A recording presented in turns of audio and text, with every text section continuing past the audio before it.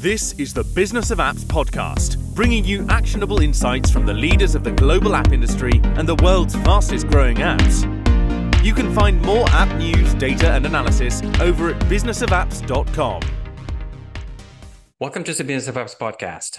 On this show, we invite app industry professionals to cover various topics. We promise to do our best to keep it both insightful but brief. In this episode, we have Rosie Hoggmascall, Head of Growth at Perceptycs. Rosie, welcome to the Business of Apps podcast. Thank you. Thank you so much for having me. Terrific, Rosie. Thank you for coming. All right. Think about it. Whatever product or service you offer in the market, your success always hinges on how well you know people you sell your product to. There's just no other way around it. Either you understand their needs and their problems so you can address it and succeed, or not a chance. Forget about it. How do we conduct the research for mobile app users? It's a great question. And today we have Rosie to help us to answer it. But first, Rosie, before addressing the question on the table, please tell us about yourself and your background in marketing. Pleasure. So at the moment, I'm head of growth at Perceptycs. We are an app growth consultancy, so a kind of a partner for early stage startups. And so I take on like fractional head of growth roles at B2C subscription apps mainly. My previous role was at Peanut. I was product growth lead at Peanut, which is a social network for mums to find friends. And before that, I was at a sex therapy app also for women. And that was pre-seed, so super small team. So I love apps that do good. I love femtech. I love early stage. It's chaotic. You can do all sorts of things across the whole funnel. But I started in PR and communications before going into growth. And my first growth role was at What Three Words. It was quite analytical. We learned SQL on the job, did all the product analytics, and then I moved into kind of performance marketing, product management. So yeah, it's been a roller coaster. I feel like it's been broad. I've like a super generalist roles across like product analytics, marketing, and now I'm in a good spot as a consultant. Great. Just a personal note, I don't have anything against Instagram or Snapchat, but I do love people who are involved with apps that actually help people to solve their problems. There's so many of those in our complicated world, and I do applaud folks who launch platforms, small apps, big apps that help people in their lives, meaningful apps. Not another app for sharing pictures, which is great on its own, but come on. Instagram has been for more than a decade. We've had enough. We have other problems on the table, so to speak.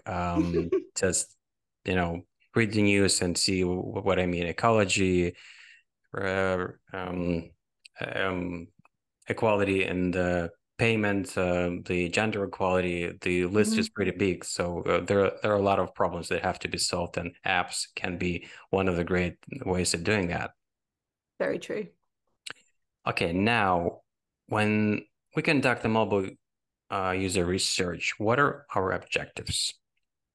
So it's a good question, and it really depends on what you're trying to find out, because with user research, there's a number of different methods that you can use, and they fit well with the sort of problem that you're solving. So your objective might be the messaging isn't landing. We need to find message market fit. We're too fluffy. We're targeting too many use cases at the same time. Let's work out what language will land best. And then you can do discovery calls, a type of user research. And your objective would be work out what the problem is and the language that people use to describe that problem. And that's very different to an objective for usability studies, which is another type of user research. That's more like, how are people finding the user experience? How do they navigate through the product? Are they getting stuck? Are their expectations managed? What's the UX and the UI like? So your objective for that sort of research would be find where people are getting stuck, find what's confusing. It's more like product specific feedback as opposed to kind of customer specific feedback. So your objective will really depend on what you're trying to find out. Yeah, it's one of the hardest, in my estimate, the parts of the app development cycle when you're trying to assess the like ideally it would be great if you can just reach out people who will be actually using the app in their natural setting, but that's not the case. You cannot reach so many people in advance presenting your app on the stage of development. So you have to be really close to recreating the like my app is helping to solve specific problems for people. How can I find the folks who will be benefiting from the app?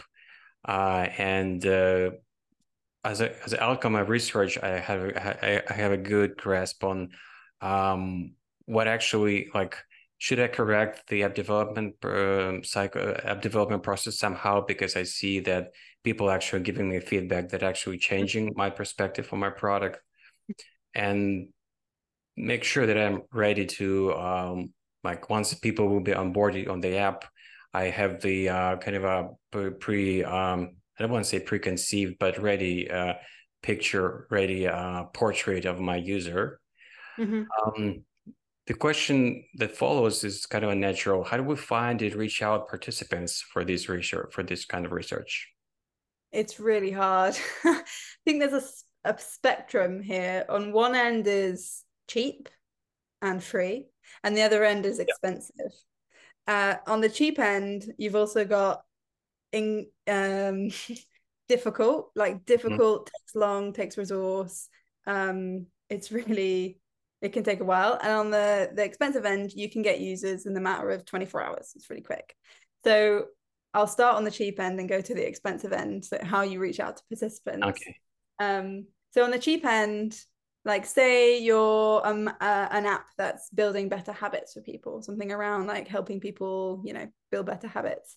You might know friends and family, people around who are the sort of persona who would use that app. Maybe you know a friend who's started going to the gym. Maybe you know a friend who's started, writing every morning or something. So you can always ask friends and family. And that's obviously super easy. They are happy to help you most of the time. The only downside is the fact they might not be the core audience. They're also a bit biased because you know them. And sometimes they tell you different things than if you were talking to a stranger. So I think normally if I want something quick, I always kind of reach out to my network. Like when I was working for Peanut, I had a friend who had a wife who used Peanut, and they're like, oh, my wife used Peanut. I was like, oh, great, can I talk to them? So anytime I was like a networking event, it's like, oh, I know someone who uses that product. You're like, oh, I would love to speak to them. So you're always on it every time you're anywhere looking for people. The other way that's free and probably a bit more accurate in terms of getting the right audience in the right area is to literally go to a place where these people are. So this is quite scary. And I learned this from the VP of product at Peanut. She used to work at City Mapper and said that every morning they'd be on the tube and they'd be traveling and they'd have their phone with City Mapper on, and they'd have to get, a number of user research conversations every day, every week. So I tried this. I live in an area where there's like a place where loads of mums hang out. There's a specific cafe. So I went there. And I was a bit nervous at the start, and I was like, oh, how do I ask people? And so I asked who was a bit more confident, and they were like, yeah, just say like, hey, I'm doing some research for a product. I'd love to buy you a coffee for 5-10 minutes of your time. And I asked 3 people. One person said no, she was too busy. Her baby needed to go for a nap. And I was like, cool. And then the 2 other people were like, yeah, sure. And so that was really interesting. And I needed to have Peanut ready on my phone, have the product ready on my phone. I actually talked to someone who had churned, which was very rare to get to speak to those people. And then the other person I spoke to had kind of heard about it, went on it, and then didn't kind of activate properly. So go somewhere, ideally somewhere where these people are hanging out. If it's entrepreneurs, go to a WeWork. You can go to events, networking. If it's a navigation app, you can stand on the street. It's terrifying, but you are getting people in the natural environment. You're seeing them in person and you can see them tap around. So those are the 2 free ones, your network and kind of just going to places. So on the other end of the spectrum, you have things that are more expensive. You have companies where you can define who you want and they'll go get them for you. And that's good if you've got a very niche audience. So when I was working at sex therapy at Furley, we had a need to get around 6 women who were having problems with their relationship, problems in the bedroom. And because it was quite a niche group of people, we paid like 50 to £100 per person. It was worth it because they were very on it. Actually, 5 out of 6 of them were good. And there was one person who didn't quite fit the kind of persona we needed. And then usertesting.com is good. You can get a free trial. You can define we want women between a certain age group, and they can normally get you a few people within 24 hours quite quickly. And then there's loads of other websites. You can just type in something like recruit research participants, and there's loads of websites. So you'll be paying for it, but they'll be more accurate. It's more convenient, and you don't have to talk to strangers on the street. Yeah, that's a great upside. Rosie, you're actually confirming what I was afraid you would be telling me, that we're developing apps for people who are busy to solve their problems, but we need to somehow approach these people to ask for their opinion on the development stage. It's a kind of a, I can see why you're paying that much money for niche audience, because people who are in the business of reaching out these audiences and selling them to developers are really spending time and money on reaching out these small audiences for different kind of apps. Because if you're developing an application that is kind of a no-brainer, it will be useful for everybody, it's really easy to, do a focus group research, so to speak. Yeah. But when it's something, ideally you would need people who have this problem already, and you need to reach them out somehow and have their opinion. Yeah, it can be pricey, as you're saying. Yeah. $50 per person. It's not it's not cheap for any measurement. It's not cheap, but if you think about, say you've recruited 5 people from your network, and you spend, a couple of hours kind of scheduling the calls, reaching out to people, say all the interviews are 30 minutes each, and then you find out that 3 out of 5 are actually not your target audience, you've actually wasted a good 4 or 5 hours. So you do have to think of, I'm saving money by getting the right people from the beginning. But I also think you should be doing 2 user interviews a week. You should be really speaking to users very often. And what that means is, if you get someone who's a dud, as in they're not actually your target audience, it's fine, because you're talking to people regularly, you've built up a cadence. And I'd really recommend getting a user research tool so it becomes easier over time. Because I think a lot of people say, we don't have time to do user research, we just need to build stuff now, which is not a great mindset, because you can build the wrong stuff and that's expensive. And if you have a tool where it's click of a few buttons, get some recruitees, then that really kind of lets your team make the best decisions. I heard of a new tool recently called Scribe, and it makes that really easy. It makes sampling surveys and interviewees really simple across web and app products. So I would love to find a client who wants to try it out so I can use the tool. Yeah, to close up this question, I really feel that folks who are developing the Threads app in Meta had to eat right, because they just look at Twitter as a platform, basically copied it, run it on the market, and leveraging huge, enormous pool of people using Instagram already, had a really good head start comparing to other folks who had to start from scratch and reaching out people just like we're describing through the platform that get them with their potential audience, and they have to spend money on that. It's funny, isn't it? Because people are like, oh, wow, time to get to 10 million, time to get to however many users. Twitter took this many years, Pinterest took this many years, Thread took 24 hours or whatever it was. And it's well, if you take Facebook's audience and then how many people have downloaded Threads, is that a good conversion rate? Because that's what you should really be measuring, not just the absolute numbers, because they had such a big sample to begin with, that it's easy to get to that many millions. Yeah, absolutely. Out of 8 billion folks on this planet, they have a 1/4, 2 billion in total for Facebook and Instagram. So yeah, as good as it gets. What else you can dream of? Yeah, dreamy. Yeah. So what are generally speaking, what are the best practices for conducting a mobile user research? Let's kind of generalize it. I would say frequency, as I've already said. Do it frequently. Ideally, you have a research question.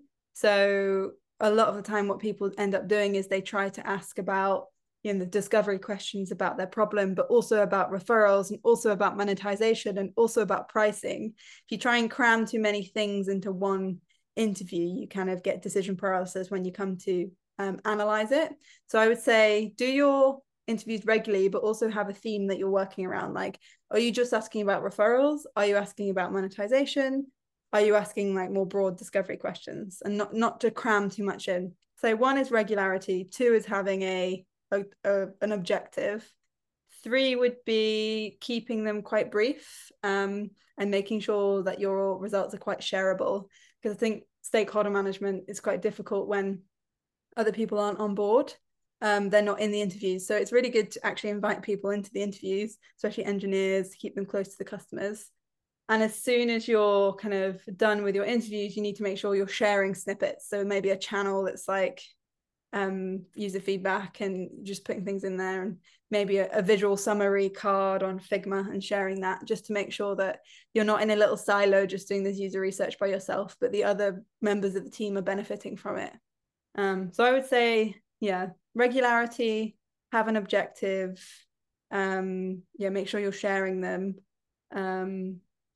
What else? I think that's probably it.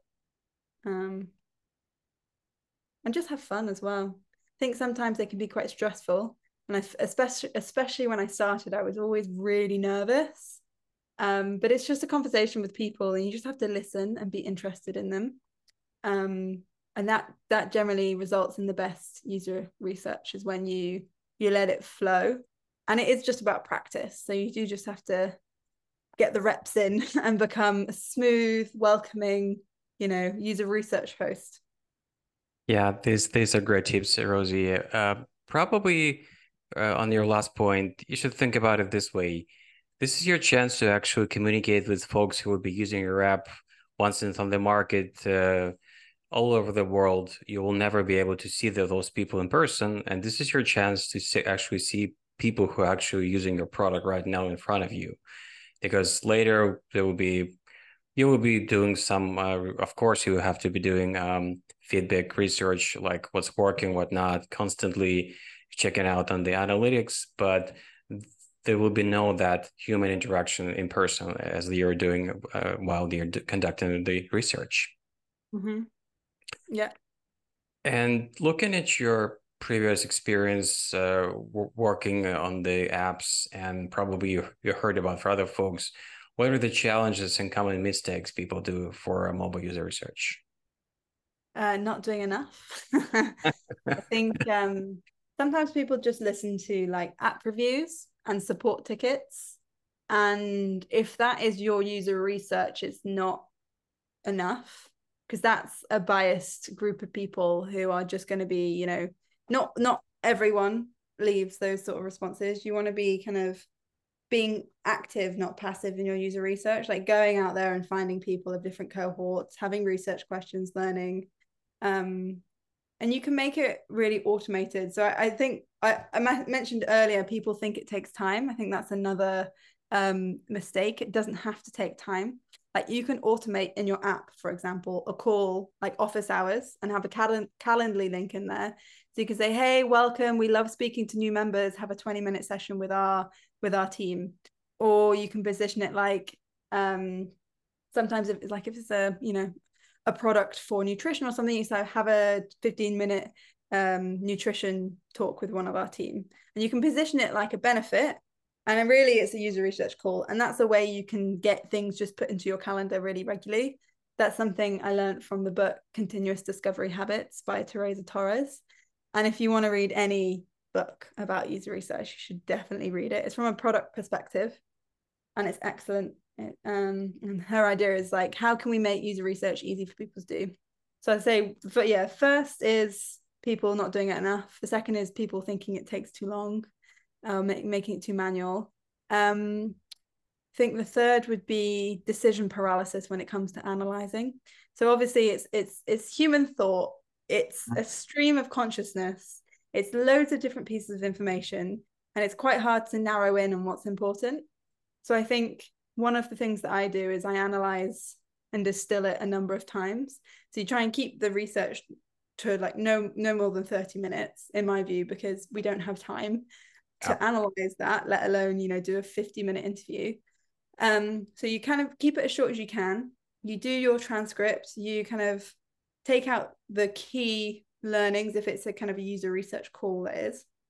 Write them down, some messy notes, come back to it, distill them into like bullets, and then maybe distill it into a visual. And there's multiple stages to distilling the user research. First, it's the scrappy notes, then it's a bit tidier, and then it's a visual. And it just makes you have way more kind of time to go from messy stream of consciousness to actions, because it's very difficult to like go exactly from a user research call straight to this is what we should do, this is what we should change, this is what we should test. So make sure you give yourself multiple stages to distill the information, so you don't get overwhelmed and ultimately have decision paralysis of there's too many things to test because you've gone too deep too soon in the weeds. You need to kind of do the research, step back, distill it, and then take action, as opposed to freak out because you've got, you know, a 4,000-page document and it's a, you know, notes from user research, and then you don't do anything with it. I think making sure that you make a process that feels easy and feels like you're getting value out of every user interview that's relevant. Yeah, this is great, Rosie. I especially like that you mentioned that you wrote the book. This is not common these days. I do realize people may read books, small digest of ideas, not actually being able to spend time. It's kind of hard to describe. It's either the real lack of time or perceptive lack of time, because people don't want to commit to something long format content, to being too hooked on, I don't know, TikTok kind of a style presenting of information, small chunks, tweets size. But reading books, in a professional arena is especially important, because you get to see the real kind of a tree of knowledge built cohesively into something meaningful for you to digest, and it's just apply to your work later on, and you can get back to, check out some parts that are useful for you. If you're reading it on a Kindle, just make notes. Yeah. Remember certain parts that will be helpful for you in your specific research later on. This is really helpful. And it's funny because I'm not a user researcher, right? Like I work at early stage startups, so you're wearing many hats. And a lot of time you might be a founder and you need to do research, or you're a marketer or you're an analyst and you need to do some user research. So it's not like you're an expert in this, and you need to do it efficiently. You need to make sure that you're doing it enough. You need to make sure you're taking actions from it. So I think there's definitely a difference between being a designated user researcher at a huge company and you need accurate research and you have all the resources, and there's the other end of the scale, which is like you maybe don't have the resources, but it doesn't mean you shouldn't do it. And one thing I didn't mention earlier was surveys, which is a completely different form of user research, and it's slightly more quantitative because you can say percent of users who did this, percent of users who said that. There's some great templates out there for like pricing surveys, like the Van Westendorp pricing survey, the product market fit survey from Superhuman. And so you can do usability surveys, you can do user research, but as long as you're actively going out and getting the user research and not letting it passively come to you just in app reviews, because realistically that's just one part of the pie. Sure. Now, Rosie, been in digital marketing for a number of years. What would you like to change about it the most? I bet there's got to be something like that. It's an interesting one. I don't like all the fads. I don't like the fact that there's a new bandwagon and everyone jumps on it. It means that you have to be on your phone all the time. It means that you've got to be on all the apps. Like I'm the sort of person who actually doesn't like having their notifications on. I have all my I don't have any notifications. You have to call me or WhatsApp me to get my attention. But when I'm doing research, I need all I need it all on. So you need to be on all the channels. You need to be on all the platforms. You need to have everything on. It's just the nature of the job. But I find that me personally, I like to have it off, but that has its disadvantage because you might miss something. Like I think I found out about threads like 24 hours late because I just wasn't on my phone. I was on holiday. Then I came back and I felt like I missed the boat. So I think being in digital marketing for a number of years, I'd love to change all the bandwagons every week, new thing there. But and get some peace and quiet from my phone. Right. It's one of those jobs that is really hard to separate your personal life and your work. It's not like you're done with, digging, put your shovel away and you're done for work. No, no, no. It's just chasing you on weekends, holidays, and the moments you really don't want to hear about your job because you're dealing with your personal stuff. But it just tricks in all the time. It's tough. All right.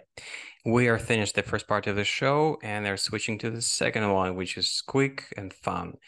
I get a chance to ask the questions to every guest on the show about specific habits they have. So this is great for me to help my audience to know these people better. Here we go. What smartphone do you have now? Are you one of those people who are switching between platforms or staying one side all the time? I am an iPhone lover. I have an iPhone 12 mini because I have small hands and I hate that most of the phones after iPhone 12 mini are so big that I can't get my thumb to the top of the screen. So I've got the smallest but latest iPhone that I can get, and I'm just praying that they bring out another mini sometime soon. Fingers crossed. And well, by the Tiny way, fingers crossed. we all human beings have fingers of a specific size. They're not getting longer and longer as the progression of smartphones Right? goes on. But yet, Apple and Android had to go through a lot of hoops to increase the size of the screen and still be able to reach out those areas with the various tricks. But still, it's not like it's actually practical in my view. Your fingers have a specific length. You have to be able to reach out your phone They're in getting every shorter, if corner. not longer, with evolution. I feel like we're all getting short fingers, aren't we? Or maybe that's short toes. I'm not sure. Could be. Okay, what was your first mobile phone before the smartphone era? I had a flip up. I think it was Nokia. I was 13 years old and it was too young, my family said, to have a phone, but I used to go off to look after a horse and they said that it would probably be safer if I had a phone in case anything happened, me looking after this horse by myself at the old age of 13, 12. So I had a flip up phone which had no functionality, just calling and Snake. Yeah. And the snake. Uh, Back to present. Imagine you left your home without your iPhone 12 mini and you're out. What's the most missing feature for you? Apple Pay. I often 90% of the time won't bring my wallet because I'm like, oh, I have Apple Pay. But this happened to me recently where I went to a petrol station in a rural area and my Apple Pay didn't work and I'd filled up my tank and I had no way of paying. It's very stressful. So note to me to bring my wallet everywhere, but also I love Apple Pay. Yeah, that's frustrating when the adoption is that high, but not 100%. It's close, but not everywhere. So Exactly. yeah, you may get in trouble with this for sure, like in your case. Now, looking at your phone right now, probably not 12 mini, but the latest iPhone 14. Still, it may not have the feature hardware software that you would like this thing to be having. What is that feature for you specifically will make it more useful for you? Not necessarily more stuff, but more useful for you. More useful. Oh, the ability to hold more photos. I can tell you, let me just check. I can tell you right now how many photos I have on my phone. And I can tell you it's definitely over 20,000. Wow. 32,000 photos. A lot Nice. of it's just app screenshots because I do a lot of like competitor research Mm-hmm. and I've just got these screenshots. But I would love to have infinite storage. Yeah, that would be that's a tough call even for Apple. Yeah. Now they're trying to upgrade me to a bigger iCloud, so I pay like £5 a month. Of I course. know. 10 extra bucks in US for every 1 gig on top of the biggest plan of one gig for $10. Yeah, and still it's not infinite, right? It's Daylight robbery. yeah, it is a robbery, of course. All right. Before I let you go, very, very final question. How can people get in touch with you and get more information about what you do? I am on LinkedIn. You can add me on LinkedIn. My DMs are open. And I started writing on Medium earlier in the year. And it's been super fun. I love Medium. I like the community on Medium. So you can find me on Medium and LinkedIn. Great. Rosie, thank you so much for spending time with us and coming on the show. Thank you, Rosie. Bye-bye. Thanks, Art. And that was Rosie Hoggmascall, Head of Growth at Perceptycs. To listen to more episodes, subscribe to our podcast on iTunes, Spotify, Stitcher, Google Podcasts. Just search for Business of Apps, and you will find us easily. Remember, we release episodes on Mondays, so subscribe, and you will be able to get new episodes on your smartphone, tablet, or computer as soon as we release them. And please don't forget to leave us a review or comment on iTunes. It is highly appreciated. And all episodes will also be available on businessofapps.com. Thank you for listening. See you next week. Thank you for listening to the Business of Apps podcast. For more, head on over to businessofapps.com.